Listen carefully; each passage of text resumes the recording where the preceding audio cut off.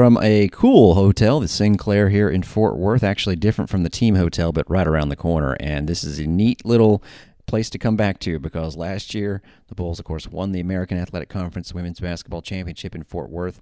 And little plaza where we took the team kind of championship photo the next day in was roped off, and now it's, well, much more open out here and get to actually enjoy the town today for a change. Now, not a day off. I'll be going to practice, reporting to you from there. We'll be, of course, taking part in the Zoom call with Bob Shoop and a couple of the standout defensive players while practice is going on. We'll be doing the conference show this morning, and, of course, we'll be getting ready for the broadcast tomorrow night with the production stuff because there are going to be some fancy schmancy production elements. We just can't do the same things we've had during the regular season. So we are working, but actually getting to maybe enjoy things a little bit more and hopefully enjoy a win tomorrow. Now, before we get to more on the women's basketball and what happened with men's basketball last night, let's tell you about the remainder of softball and baseball. And yes, this is the game that we couldn't broadcast because it was just starting too close to depart time for me with the Hoops team. But I was able to actually sit in the press box and enjoy it. And man, did we enjoy the third inning. Listen, it was Georgina Cork against Florida A&M. She didn't face them until that last two innings on Friday, so you kind of knew the Bulls were going to win, but it was nice to see the bats start to put together those big hits. Now, these are as called by Ryan Urquhart on ESPN+. It all came together for a very, very fun third inning. Pond drives it high, deep to left field, and that one hops up against the wall. Sheehan will score without any problem. Pond is thinking three, and she's in, safe, sliding with a triple to put the Bulls up 2-0. 1-2. Epperson lines it hard to left center, and that drops in the gap for a base knock. Pond is played it as Epperson retreats to first with the ribby single, and the Bulls are up 3-0. Payoff pitch is roasted past Watson and down the left field line. Waldo trots home. Wave around third for Piero. She'll touch home. It's a 2-run double for Josie Foreman. And the Bulls extend the lead, 5-0. Sheehan gives it a good drive to left field. That's going to hop up against the wall. 2 runs are in. Green light for Johns. And Sheehan has a bases clearing double. And it's 8-0 South Florida in the home third. It was funny, I was sitting basically next to Mr. Urquhart, but with a big wall in there, and almost passed him a note that was Pond's first career extra base hit the previous day, and now all of a sudden, she's starting to rack him up. I mean, that was a well-struck ball to get things going. Sheehan's ball roped to the wall, and the game was decided at that point. The only thing left was, would it be a no-hitter? And, of course, I knew it was because we weren't broadcasting it live. I mean, it was a given. But even past a no-hitter, the next step, one step that Georgina Cork hadn't taken yet, and she did. Here's how the game ended. 2-0, he snubbed off into the screen. 2-1. Swing and a roller to short. Fielded by Rivera, and that's the ball game. Georgina Cork makes history again. The 4th perfect game in Bulls history. Crossed 1,000 strikeouts last night, and today her 7th career no-hitter and the first perfect game in the storied career of Georgina Cork. Pretty nice job there. And again, we are replaying that game as kind of a special hour package as part of replaying all the wins Tuesday afternoon and evening on Bulls Unlimited 2 if you want to check it out. So not a bad week. Again, here's why it's guaranteed she'll be the conference pitcher of the week. Don't forget, she had 4 wins. She got credit for the win against Army because the starter, Aaron Pepping, did not go the 4 innings. And Kopko, even though she got that last out in the 4th, ran into troubles right away. Hill with the 2 passed balls, and Cork had 2 1/3 flawless innings. So she got the win, and then the save against Florida A&M. So she had 4 wins and a save, but her week also included a 19 strikeout performance against FGCU. Simply phenomenal. She struck out 8, needed just 56 pitches. Her ERA is right above .08. That's 1 earned run in 87 1/3 innings, and she's got 13 W's. Oh, by the way, Alexis Jones had 9 stolen bases over the weekend. She's not doing it by herself, Cork. She's getting plenty of help from the offense, which is looking great. Hitting .288 as a team, that'll do. Not a lot of home runs, just 4, 2 each from Foreman and Epperson. But the RBI count, this was a fun thing to keep track of. Right now, with those 3 in one swing, Megan Sheehan has the team lead with 12. But then you have Josie Foreman, Madison Epperson, and Alana Rivera all on 11. Megan Piero on 10. And Johns is hitting .429 with 18 steals in 19 attempts. Pretty fun team to cover. Next in action against Stetson for a doubleheader on Wednesday. I will not be able to call those games. We'll be in Fort Worth, but we'll see if we can get a simulcast going for you.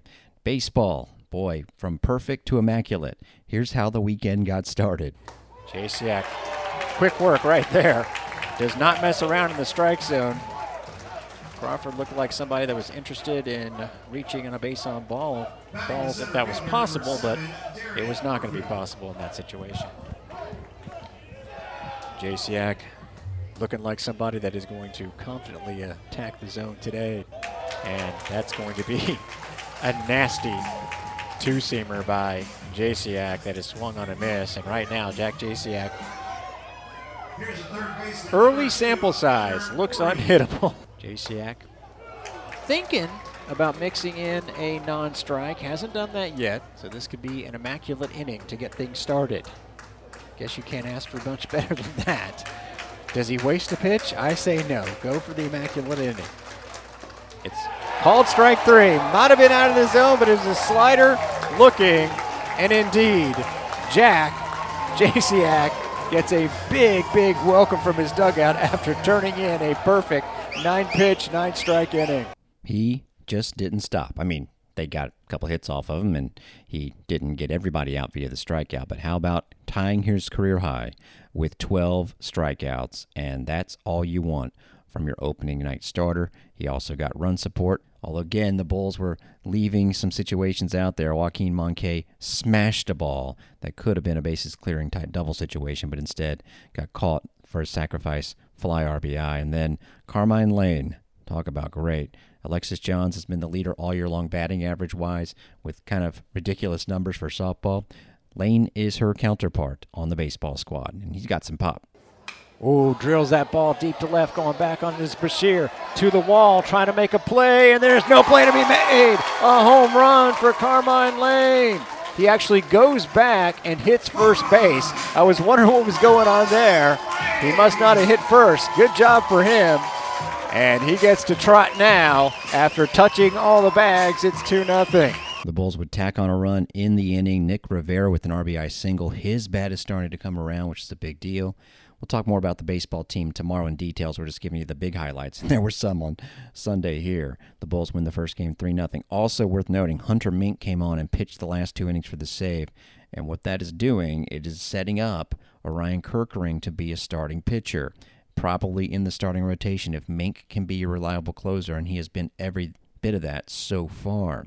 So that benefited the Bulls as they win the game 1, but just didn't have it in game 2. And again, while softball was going on, I was noticing that as the wind was blowing in for us, it was blowing out for Brown and the Bulls, obviously, but Brown was taking more advantage. They blasted a 3-run homer off of Brad Lord in the 3rd inning. They added another one in the 4th, and it was 6-0. Now, the Bulls did start to make some inroads, and they actually got it to 9-5 in the 8th inning, but Brown deserved the win. 17 hits compared to just 7 for the Bulls. They could only get 1 hit off the starter for Brown in 5 innings. And unfortunately, Lord just didn't have it. The wind didn't help. He did strike out 6 in 6 innings. Joe Sanchez struggled, and that's a concern. 5 hits, 3 runs in 2/3 of an inning as the Bulls used a half dozen pitchers. Sonny Rayo, the freshman, got a 2 RBI hit. Good to see him start to put it together, but Brown put up 17 hits as a team. So no replay of that game on the channel, but you're going to hear what happened on Sunday a lot. Jay Retcher had the calls, and Drew Brutcher's power bat has arrived. Here are his first 2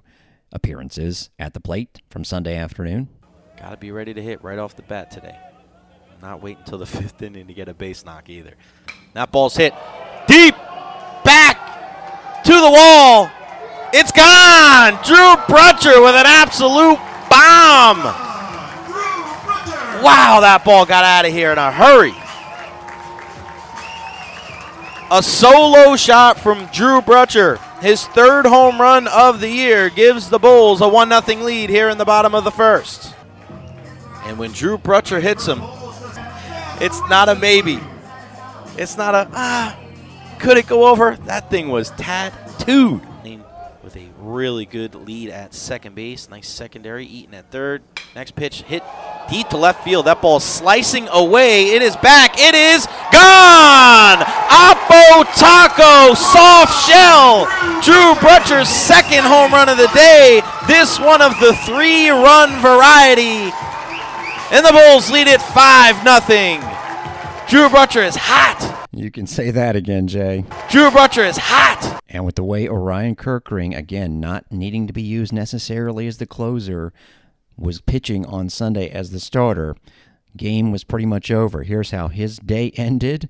We had Jack Jasiak tying a career high while Kirkring got his career high in innings pitched and strikeouts. And oh yeah, Keanu Jacobs-Guichard got the start again at shortstop as Nick Gonzalez, along with 2 other Bulls, had not been with the team for the last couple of weekends. Well, Gonzalez is back and made a big-time play to end it. Go get the out. Get out of this inning. Here's the 0-2. Fastball, strike 3! Strikeout number 10 for Orion Kirkring is the final out in the 6th. Throw that a heartbreaking ball. Sometimes on the inner half is even better than throwing it away. And there's a ground ball backhand. Nice play by Gonzalez at short. Over to Rosenblum at second. To first. Double play! A web gem to end it. 6-4-3. And the Bulls win it 6-3. Wow! Pretty good job by the defense replacement, huh? And a big win, 6-3, to take the series. The Bulls are 7-4. By the way, that Brutcher home run capped a all with 2 outs rally there in the second inning that included an RBI hit by Lane. He's hitting .409 now with 3 homers and 14 ribs. Brutcher is at .400 with 4 homers and 13 ribs. Team ERA just a shade above 3 after giving up those runs on Saturday. Still very, very strong. And they play Boston College tomorrow night. We will have that game. Ryan Urquhart is going to call it live for us on Bulls Unlimited 2. I will be calling the women's basketball action. We'll do much more on them on tomorrow's show. But we'll tell you that first team honors went to Elena Chinecki and second team to Betty Manunga and Dulcie Fanka-Mengiadu. We'll give you all the all-conference teams on the conference show around the American. I think there'll be a little motivation there. I thought Manunga would be a first-teamer. Annalisa Pinzon not even on the first 3 teams. Now, here's the thing. Disappointing end to the men's basketball season. They lose to Temple 75-47. Only 1 of 18 on threes yesterday, as just Sam Hines scored in double figures with 12 points. But they'll quickly forget about that because they are playing UCF in the first round. Thursday at 7, and guess what? The women's final is Thursday at 10. So, yep, we could have back-to-back wars on I-4 if, of course, USF and UCF make the final in their favor to do so. So this could be a very eventful week in Fort Worth, where the players were greeted very warmly by a loyal band of USF supporters at the team hotel last night. If you missed that video, I put it on Twitter at Derek Sharp, DarekSharp. And follow that for some videos and photos from today's practice for sure. Tomorrow we'll have a full report. We'll also have football audio for you. Tell you how golf is doing. The men are in South Carolina. Albin Bergstrom is up to number 6 in the national rankings. The Bulls dropped a couple spots, but are still the highest-ranked team in this tournament. So, frankly, they should win it. They are 26 in the country, 3 other top 50 teams, all from the Big Ten in a field of 15. The women are here, actually, in Dallas. They're playing 36 holes today, and it's not a great day for golf. It's 35 degrees as we're taping this, as they're starting. It'll get it into the low 50s and sunny later on today. We'll see how they hold up. SMU is the host and is actually fielding 2 teams in this event. Some other conference teams include Tulane, Tulsa, and Memphis, so an early look at how they stack up against squads in the conference. We'll let you know how they do on tomorrow's Bulls Beat, but that's going to wrap up the Monday show. Thanks for listening. I'm Derek Sharp.